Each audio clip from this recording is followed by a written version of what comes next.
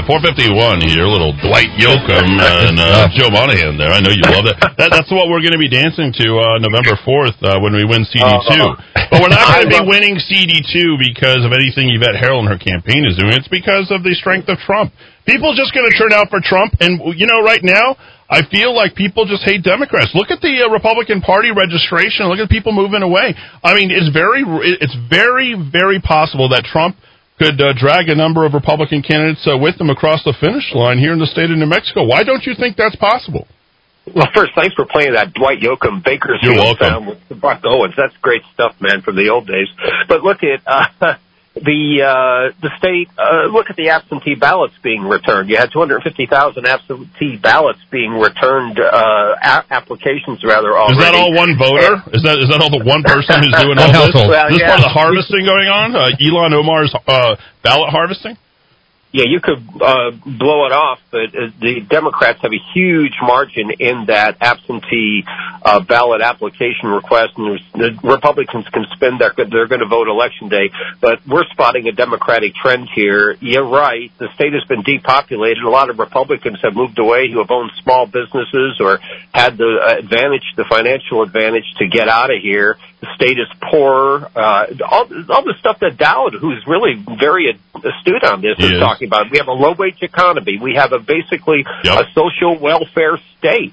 And if you're dependent on the government, I agree with him that you're going to vote Democratic. And guess what? There's more government dependence on here than I've seen in my 45 years in the state. You sound almost joyful, Joe. Should we throw it like a happy birthday celebration? I almost feel like a spiking of the football is coming from, we're suffering from this and suffering from that. Republicans are picking up and moving away, wasting the early votes. I mean, we're celebrating. We're celebrating the vileness of our failure here in this state year after year. The worst race and run by 86 years of Democrats, Joe. Well, if you read my stuff, I'm not celebrating anything. I'm very concerned and very harsh on what has happened to New Mexico in the last 20 years, and it's not for the better. But you're practically hanging the curtains for the new governor in your latest post this morning, talking about who's going to fill the shoes of Governor Michelle Lujan Grisham when she leaves after a Biden win, and you've got Morales, Balderas, and Heinrich and Egolf figuring out which office they want to go ahead and pick. I mean, seriously, Joe. Let's be honest here. We're 35 days ahead of this, and you're literally touting what they are going to be doing. It's not a shoo-in. It's if. It's not a shoo-in. It's not. Well, Trump is going to lose New Mexico, but it's certainly. And I've said this on your broadcast. It's not a shoo-in, the presidential race nationally, and that's where I've stood on it. I don't believe it's over. I believe that President Trump can win. If it were held today, he probably wouldn't win. But I would not be surprised, and I've talked to many Democratic consultants who agree, would not be surprised if President Trump won. Now, if he wins New Mexico, I'll give $100 to your favorite charity. Yes, sir. It's over.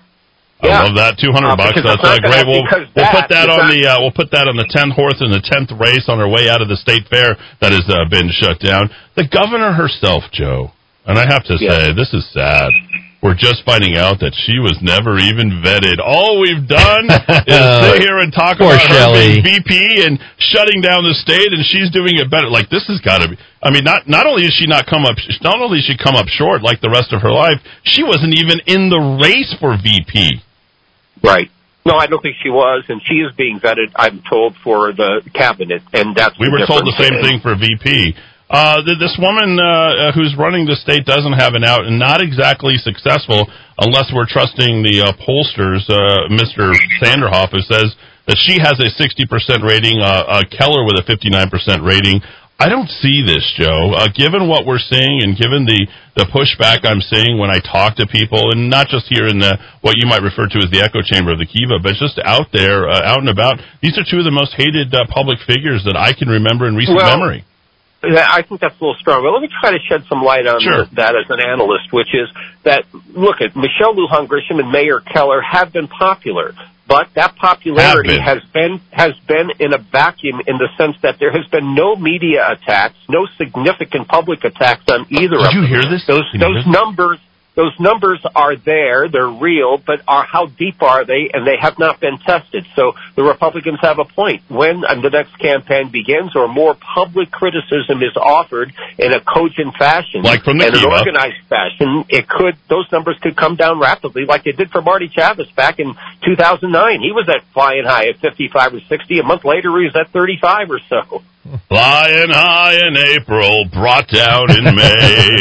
That's life. A little Frankie Sinatra. If I can answer very quickly, Joe, one question. Joe, I actually agree with you. I don't think Trump has the slightest chance of winning New Mexico. I think he probably lose by eight points or so. But I think 15 is crazy, but 8 or 9 points.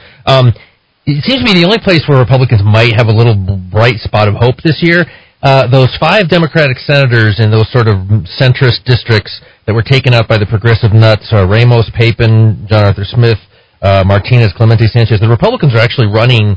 They are contesting each of those races, and it seems to me that area, those 5 races, and then a couple, maybe 4 or 5 of those suburban Albuquerque House races that used to be Jimmy Hall's district, used to be Larry Larrañaga's district, used to be Sarah Maestas Barnes. It seems maybe Republicans have a slight glimmer of hope there. What do you think?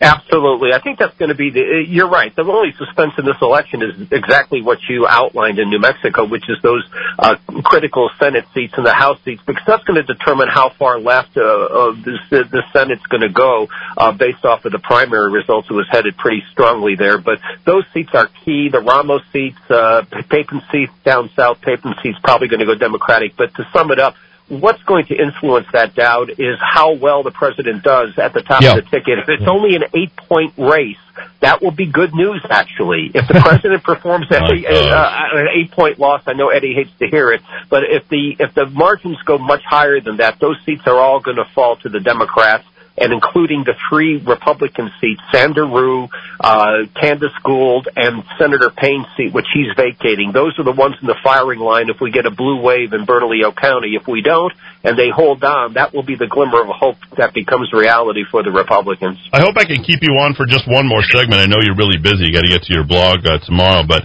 I was hoping that you might, sort of amuse the a 4-time winner from the Albuquerque Journal's Reader's Choice Award with just one more segment, and if the kids at the Big Stick will actually allow you to have that, will that be okay, Joe? Will that be okay? Can we call you Joey? Can I say Joey? Yeah, well, whatever. But you're keeping me entertained, so let's go for one more. Hey, do I amuse you?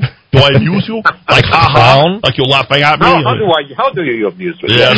So very quickly, JoeMonahan.com. That's the website. I love to razz Joe. I want to remind our audience out there that it was me who had all the picks right on the night of 2016. 2018, I called the correct number of votes. I mean, I've actually been pretty good, and I know Dowd and Joe like to make their predictions here, but, we have to go off of a record of success here. So, I'll call it like I see it as well. We will win CD2, but it won't be because of anything that Harold and her campaign are doing. And I got to tell you, it's going to be a nice 35 days here in for Trump, starting with next week when he's jumping. Michelle Obama VP pick going there, Mr. Eric. Oh, it's just a guess. She's still running. The Obama's still running the show. You're not wrong about that. You saw the most admired couple in the world. Oh, God. The Barack Obama. Gag me with a spoon. It's Barack and Michael all day long. Back up the top of the hour, Fox News here in the Kiva.